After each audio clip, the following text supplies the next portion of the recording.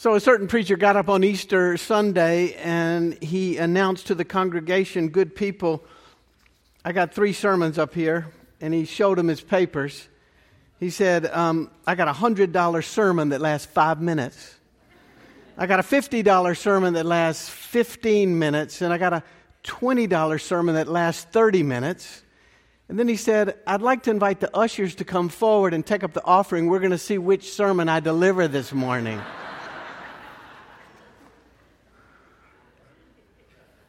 You might be thinking that this is the preacher's favorite day. The banners are hung, the music is glorious, the people are in the pews, and the flowers and everything just celebrates the good news of Easter. But you know what? It's hard to preach on Easter. You know why? We all know the storyline. Christ is risen. We know the storyline. One Easter, a preacher and a taxi driver died on the same day, and they went to heaven. And when they got there, they met St. Peter. And St. Peter turned to the taxi driver and he said, "Come with me." And so the taxi driver and St. Peter walked down this path. And they came to this fabulous mansion. It was lavishly decorated. It had a pool and a fountain. It was wonderful. And the taxi driver said, "Oh my, thank you so much." St. Peter left the taxi driver there and went back and found the preacher. And the two of them, the preacher and St. Peter, went down another path. And they came to this old shack. And it had like only 2 bunk beds in it and a very small little TV. And that was it. And the preacher said, "Wait a minute here, St. Peter. I think you might be a little mixed up. Shouldn't I also get a lavish mansion? You know, I preach the gospel every day. I showed up at church. I did my best to represent your word." St. Peter said, "Yes, that's true. But during Easter, people went to sleep. And every time people got in that guy's taxi, everyone prayed."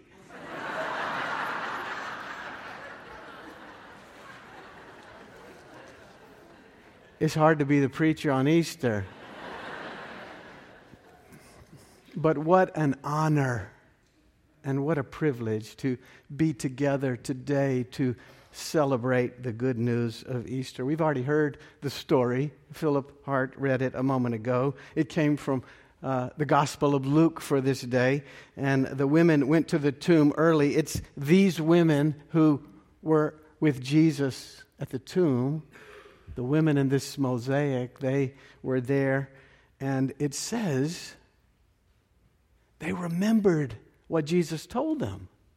In the midst of their fear, in the midst of their confusion, they remembered what he told them. And that was that Jesus would be handed over and crucified, and then on the 3rd day, rise again. They remembered his words. Our second lesson today, this Easter morning, comes from the book of Acts, the Acts of the Apostles. So the gospel writer Luke is the only one who provides us with a sequel to what happens after Easter. Luke keeps telling the story of what happened after Easter morning. He wants us to be sure to know that the resurrection changed everything about Jesus. But it wasn't just Jesus that was changed, rising from the grave, freed from the tomb. Luke wants all of us to know in the stories that follow in Acts how the resurrection changed everyone associated with Jesus. Because that's the point of the resurrection. It's meant to change us and change how we see the whole world. So in Acts, the disciples are no longer the kind of doubting and fussing and questioning, fumbling around, falling asleep kind of people that they were as depicted in the Gospels, fussing with each other. In Acts, the disciples get loose loose in the world with the ministry and the mission of Jesus. Just as Jesus had invited people to follow him, the disciples began to ask people to follow them. And just as Jesus had been pointing to the coming reign of God and doing miracles and healing people and chasing away darkness with his light, the disciples began to perform miracles also in the book of Acts, and pointing to the promised presence and the power and the victory of God. It's all because of the resurrection. By the time we get to Acts 10, which I'm reading in just a minute, the scene is Caesarea and Joppa. Those are two places that we recently visited on the trip to Israel. These places are miles from Jerusalem, where Jesus was crucified, and they're miles from Galilee, where Jesus first recruited his disciples. The resurrection has so changed Peter, the apostle, that he offers a sermon to the people, summarizing everything about Jesus. It's a fantastic summary of the gospel here about the meaning of the resurrection. So listen to Acts 10, beginning at verse 34. Then Peter began to speak to them. I truly understand that God shows no partiality. But in every nation, anyone who fears God and does what is right is acceptable to God. You know the message he sent to the people of Israel, preaching peace by Jesus Christ. He is Lord of all, Peter says. That message spread throughout Judea, beginning in Galilee after the baptism that John announced. How God anointed Jesus of Nazareth with the Holy Spirit and with power.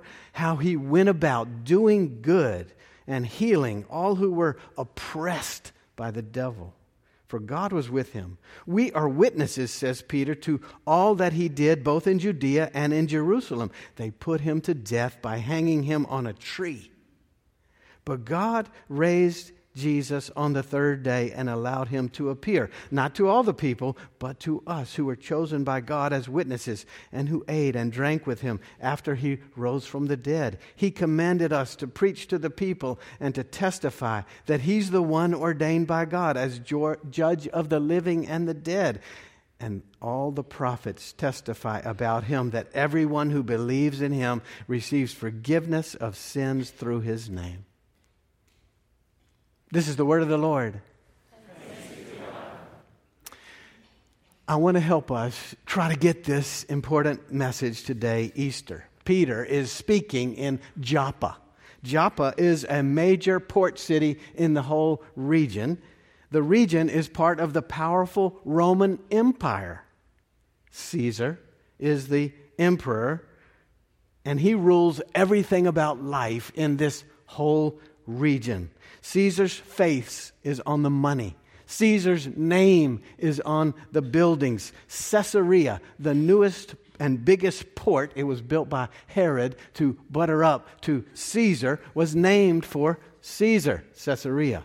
Caesar demanded his way or the highway. He didn't like threats. He didn't like other people getting attention. A few weeks prior to this sermon by Peter, Jesus was crucified on a cross and buried in a tomb because he was a threat to Caesar. Think about it this way. Jesus was raised as a poor person among the working poor in a very small town of Nazareth. Jesus fed the poor. Caesar let them down. Jesus healed the sick.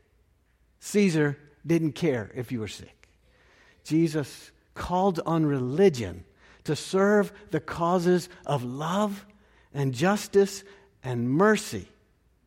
Caesar bought religion and paid off religious leaders to serve him and to give him cover for his political brutality. Jesus moved in an ethic of love and service and concern for everyone.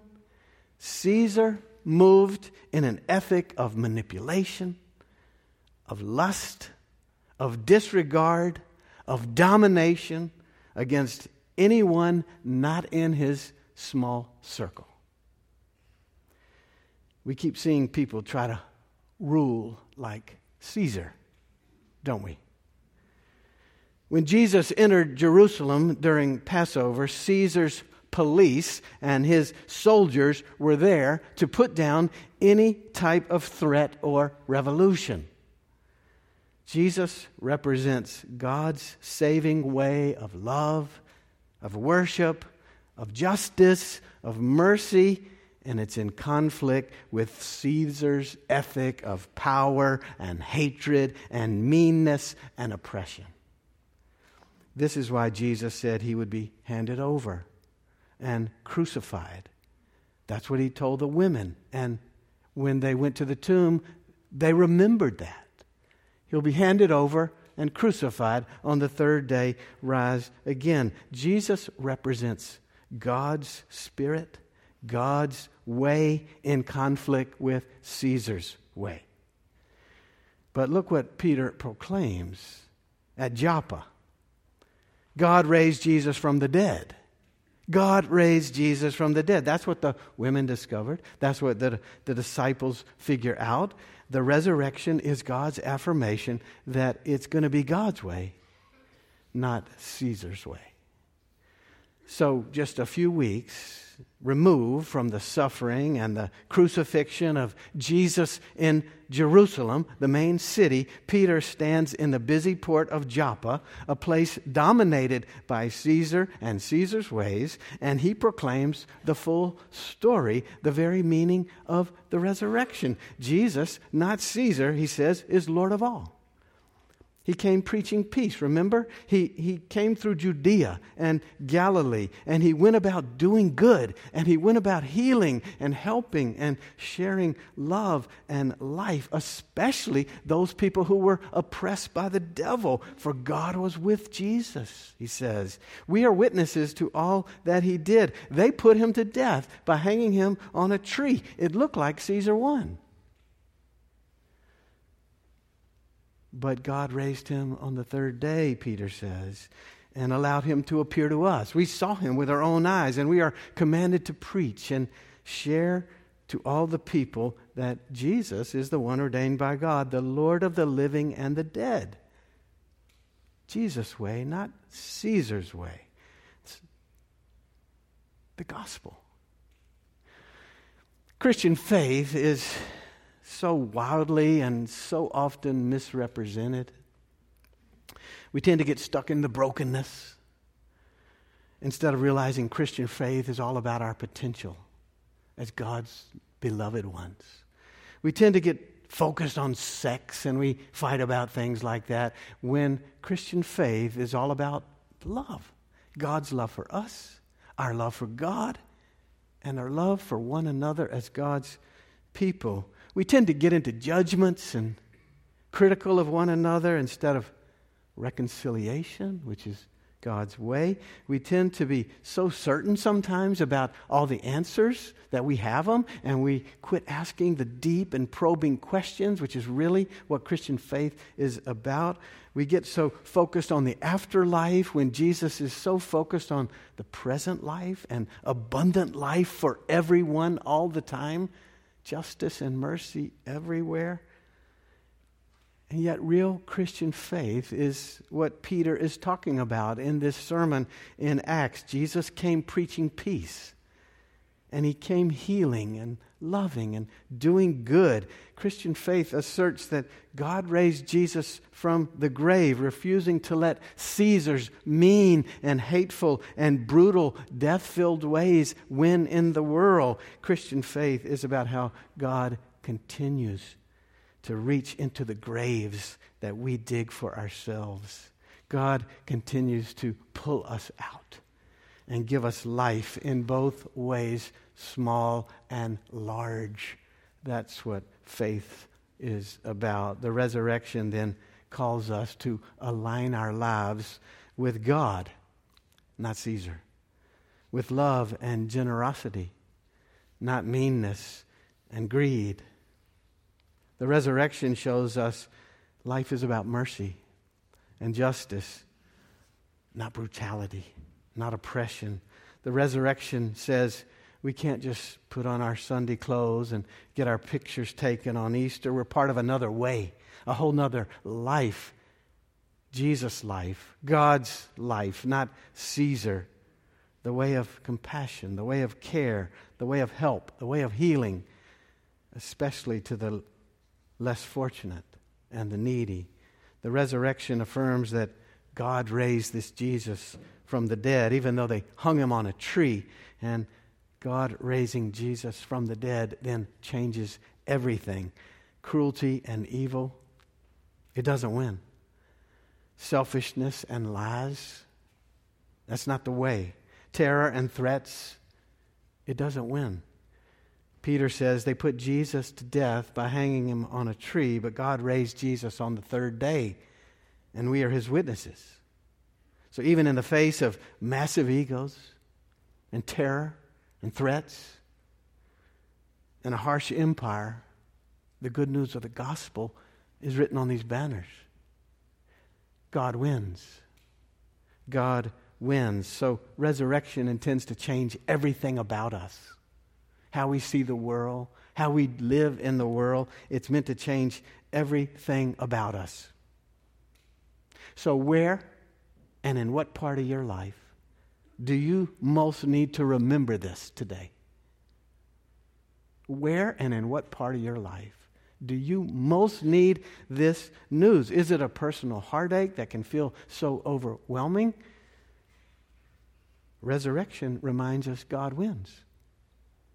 Is it some political situation that just beats you up and drags you down? Some concern at work that just you carry around like weight all over you? Resurrection means God wins. We are people who hear Peter. We are people who know that God raised Jesus from the dead. This is what matters. We deal with lots of crazy things in our life and times, news reports, executive orders from the president. We see character issues in many places of leadership. We have climate concerns. We got debates about the Mueller report. We got tensions. We got uncertainties. We got lots to deal with. But where do we align our lives? Peter stands in Joppa and says, they hung Jesus on a tree. And God raised Jesus from the dead. That means God wins. That's what we hold to. That's what we hold to. Resurrection changes everything. Our losses are not forever. Our tears are temporary. Our disappointments do not dominate us. Our darkest moments are never too much for God. Racism, militarism, meanness, hatred, oppression, all that's the way of Caesar. Sickness, depression, lupus, cancer, heart attacks, gun violence, whatever you name, that's the stuff of the world. Yet God raised Jesus from the dead. That's the truth that holds us, that molds us, that shapes how we live. God wins. In October of 2006, there was a horrible shooting in a one-room schoolhouse in Nickel Mines Township in the Amish country in Pennsylvania. We've had a lot of mass shootings. You probably remember some of them, maybe that one, Nickel Mines Township. In that place, a man named Charlie Roberts went into a schoolroom and shot 8 out of 10 girls, killing 5 of them before he committed suicide. Terry Roberts, Charlie's mother, became a living witness to the resurrection in her own life. Became a living witness to its power to change everything in her own life following that shooting. Terry Roberts took it upon herself to develop relationships with the families of those wounded and killed. Rosanna, a young girl who survived the shooting, is in a wheelchair and eats with a feeding tube. But every other Thursday, before Terry Roberts died in 2017, every other Thursday, Terry Roberts visited Rosanna and helped to bathe her and sing with her and read with her. And spending time with Rosanna helped to heal the wounds of the tragedy. And every time Terry visited, she also confronted the horrors and the pain that her own son caused. Yet she was also enacting the truth, the promise, and the presence and the purposes of God. Violence, death, heartache, they don't get the last word. Meanness, hatred, they don't get the last word. Pain, suffering, it's real, but it doesn't prevail. God wins. See, God raised Jesus from the dead, even though they hung him on a tree. And God is always working at turning death to life, despair to hope, hatred to love, defeat to victory. As the psalm reminds us, weeping may endure for the night, but joy comes in the morning. In what part of your life, with what issue in your heart and in the world, do you most need to hear this? Friends, Christ is risen. Hallelujah. Amen. Let us pray. We believe, O God, we do. Help our unbelief. Help our unbelief so that we can keep living, loving, serving, and by your Spirit keep molding us, shaping us, using us in the world, following the resurrected Jesus. Amen.